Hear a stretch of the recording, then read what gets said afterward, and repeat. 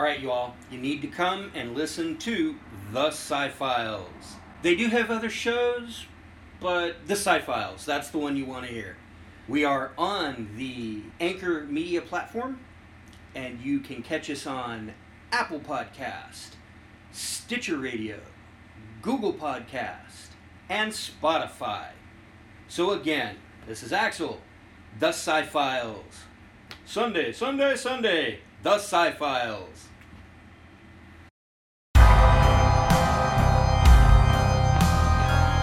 We'll tear your soul apart. We'll see, bitch. Be my victim. We've had a doozy of a day. Real doozy. Blank, pale, emotionless face. The blackest eyes. The devil's eyes. I'm one of the most notorious slashers in history.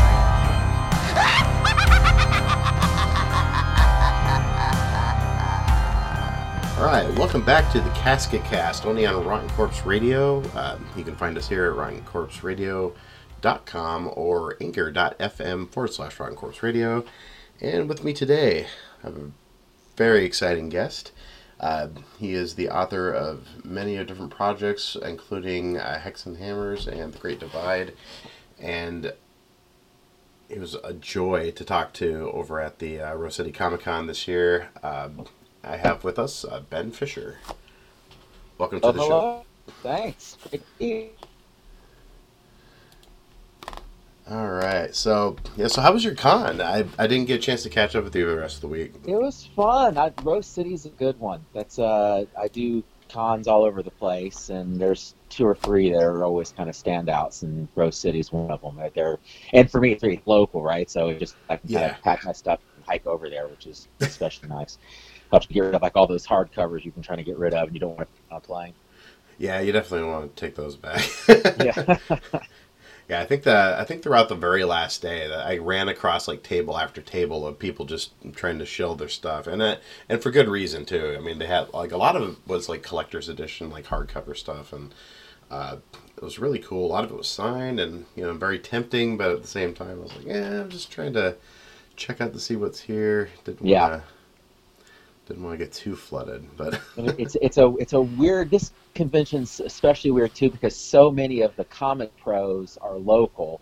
So wow. it's sort of you are hanging out with those same folks on the weekday and sort of see them again on the weekend just across the table. It's a kind of a weird experience as opposed to cons that are further out. That it's a sort of a bunch of faces you're not used to seeing before at Rose City. You see those. We have like monthly meetups and that sort of thing, and so you're seeing the same folks, which is kind of fun.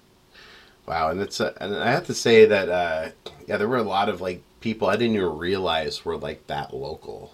I was shocked. Yeah. A perfect example of a guy we actually were just trying to figure out to get together for lunch. And then saw him at the con. It was like, well, this was just sort of this was even easier way to see us. So hi. But it's that time 100 people who are local. Well, if you can get away from your from your booth long enough to go grab a cup of coffee or something somewhere. Yeah, right, exactly.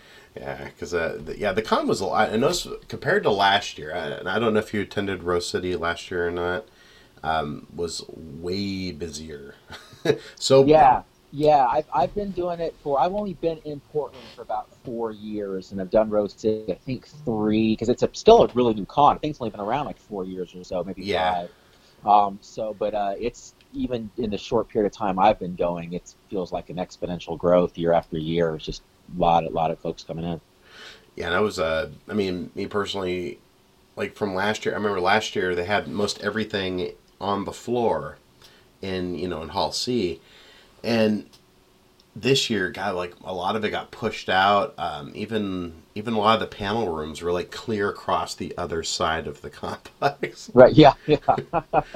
So I know for a lot of fans, especially like repeat people who were coming back from the year prior, must have been like super annoyed by all the travel you have to do back and forth because you want to see and you want to meet all these people, and it's almost impossible, next to impossible. Yeah.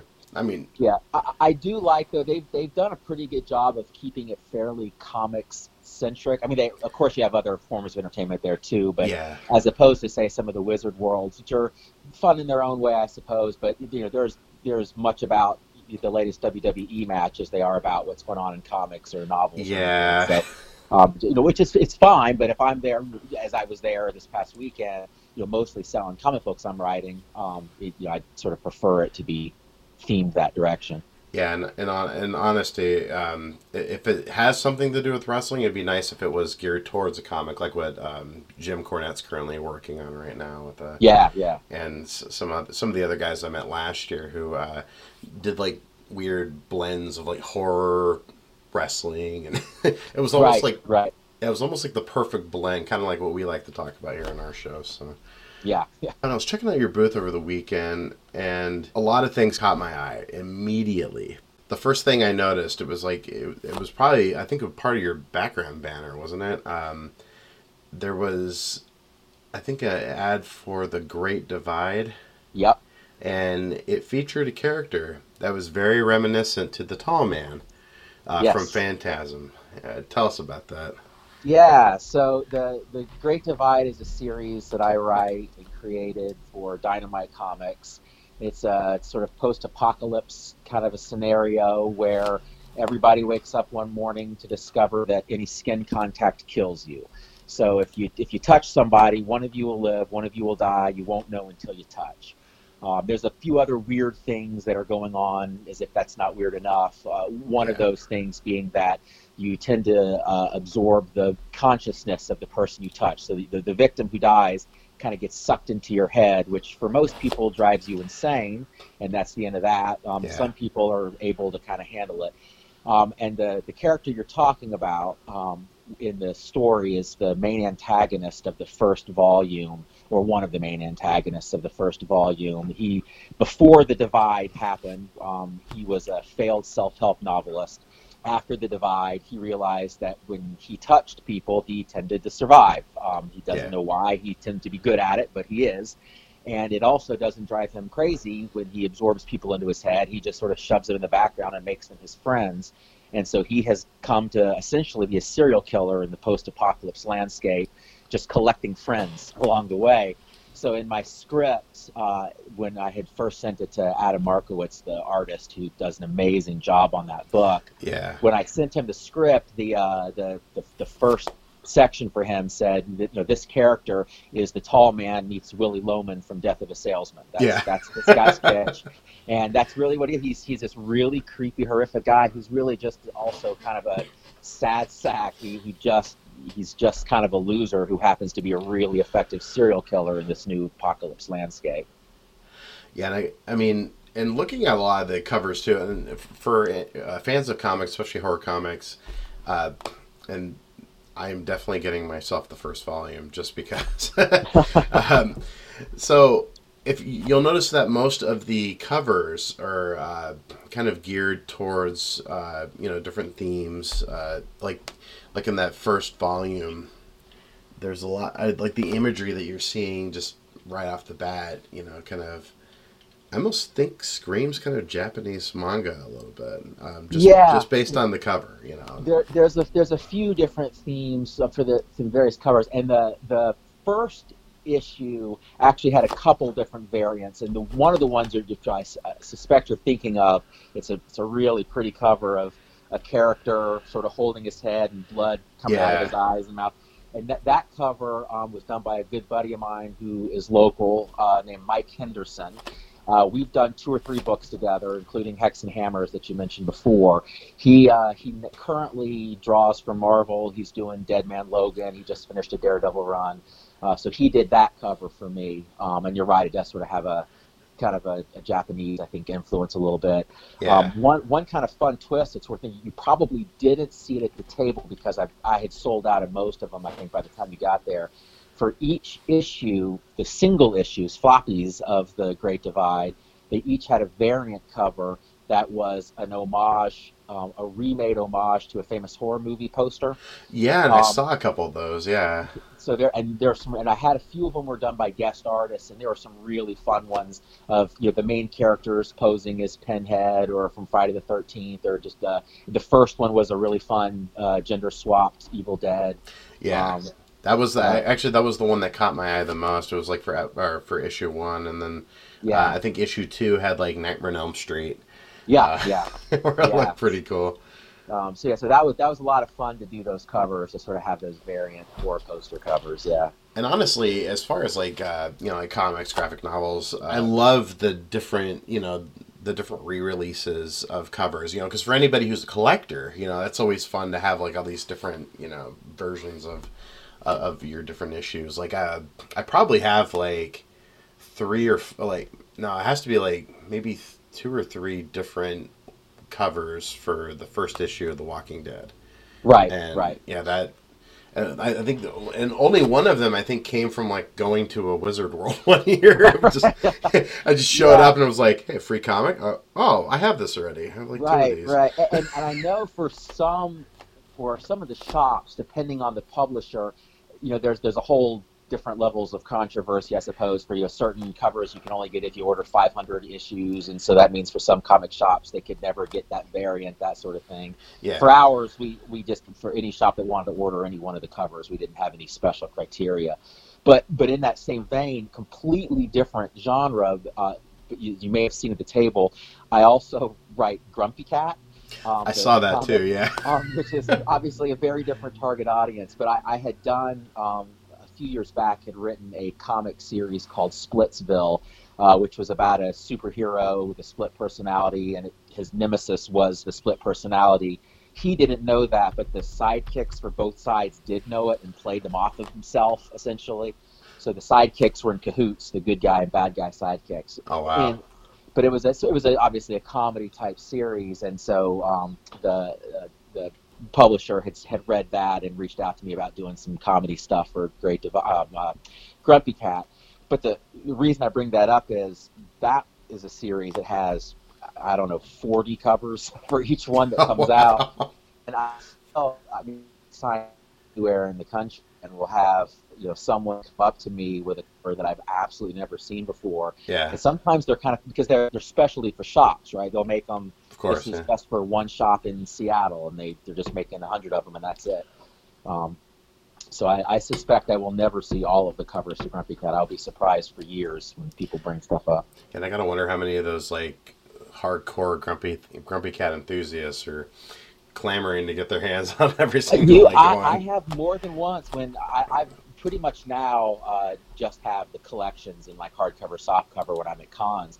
But back when I was when of course I get the comp copies of the single issues, and so I had and you get a comp copy for the most part of every cover. So I would just have these boxes of just like less number. But I probably shouldn't have been surprised, but I was at least at first. How many folks would come by and say, "I want one of everything. I want every cover here," and so you just start bundling it all up. But yeah, there's definitely, if that's your thing, if Grumpy Cat's your jam, I guess you want every. Oh yeah, and I personally am not a big Grumpy Cat fan, but I'll tell you this.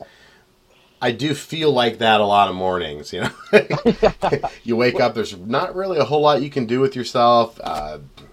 You feel a little kind of broken down from the night before, and you just need that first cup of coffee to kind of take the edge off. Well, it's funny. So he's relatable. It is. Most of what I write is not necessarily horror, although it often is. But it's not horror. It's dark sci-fi. I always put a little bit of humor in there, but it leans that way. And so it was kind of fun to just occasionally take a breath, get a second cup of coffee and work on a script that had nothing to do with people dying when they touch each other or whatever other thing I was working on. It was just a cat making dumb jokes. But they let me get away. I did a Halloween issue called I Know What You Did Last Summer, I Just Don't Care. That was just sort of a horror thing, a ripoff. Yeah. I threw in Necronomicon references, and they let me get away with it. So wow. I still kept a little bit of my DNA, even in the Grumpy Cat.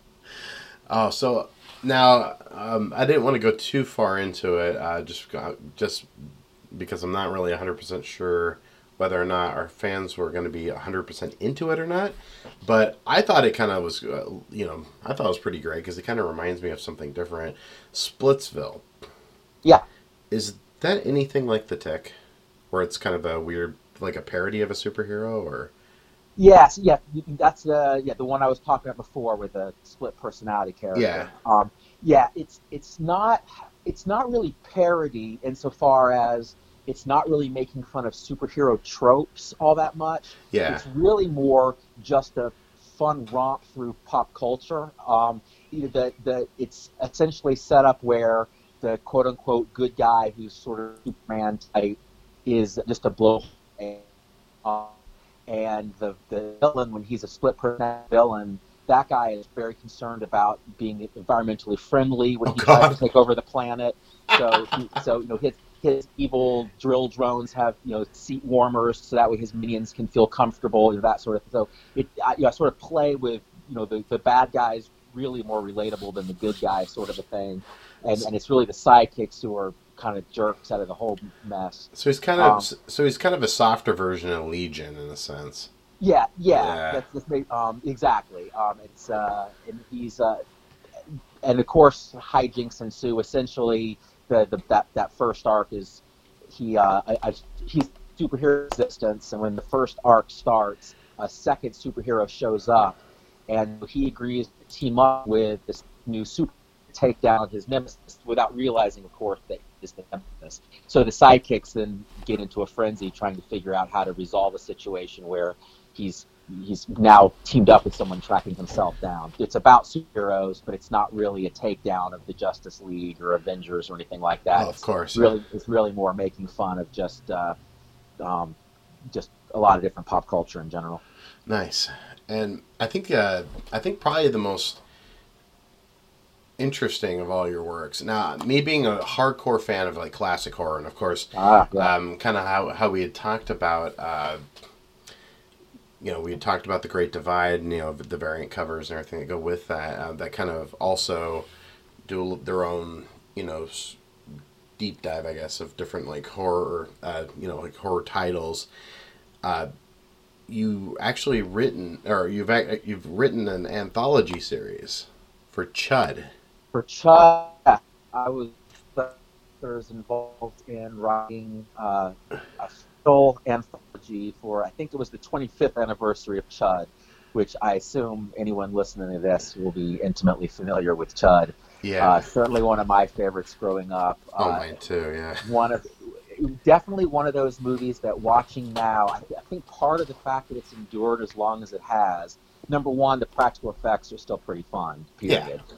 But I think even beyond that, it's one of those movies that the script is way better than anyone might have suspected going into it, right? It really was a script that was trying to sort of rise above just a creature feature. And I think it holds up a little bit better maybe than a lot of the others for that reason. Yeah, because I know I've tried to go back and watch other ones, similar, like Ghoulies. And right. Ghoulies has its fun stuff in it, or even like the Prodigy. Right. Or the Progeny, sorry. And those still, they're just kind of like, they got the dated feel, but at least Chud, a lot like others, like Night of the Creeps and other like classic like horror comedies have this, it has this ability and this really silly charm that kind of pulls you in. Yeah, it really does. And not to take away from Ghoulies, certainly love, but you're exactly right. I mean, it's a different type of script. It's a script that's really is kind of taking itself seriously in places and elevating it as a result. But I've been a fan forever, so when they approached, of course, I jumped at it immediately. With immediately the conversation for the folks involved were, who got to take which characters and where in the movie did it fall into place, that sort of thing. Yeah. So the anthology is, skirts all around. You've got stories that are prequels. Mine is in fact a direct prequel leading up to the movie. I wrote in there, but there's some that sort of take place tangentially to the movie. You've got some that are sort of sequels, and all, of course, were approved by the creators. So it's kind of it just builds out the world and mythology of Chud, and it's a pretty broad spectrum of types of stories. You've got some that are certainly more just going for a comedic bent. You've got some that are just direct scary horror. You've got stuff that's in between. So it was a ton of fun to work on. I think I may have told you the one rule was we were not allowed to discuss Chud 2, Bud the Chud. We have to pretend that movie did not exist, probably for the best. Which is funny that that's even a thing, just because there are a lot of me personally, I liked both of them, and I'm one of those guys that's really into that was really into part 2 of something, Friday the 13th to Texas Chainsaw Massacre to Hellraiser to stuff like that, and yeah. And Chud 2 was definitely no different for me, but of course, probably like yourself, we were children when this came out. So yeah, I'm the same way. There's always a special place in my heart for the trying badly and missing the mark sequels. Yeah. I kind of love. Not that all the examples you just gave fell into that category. Not really, no. Part 2 was fantastic, right? Hellraiser 2 was pretty fun. Obviously there's plenty of sequels that do really well, but for every Friday the 13th part 2, you get a Pumpkinhead part 2, right? And you just oh yeah, and those are fun. I love them. I've seen Pumpkinhead 2 and 3 multiple times, but they're just bad misses. They are, yeah. All right, so now as far as your writing goes, what kind of influences go into your to your writing? Obviously you're a big fan of horror.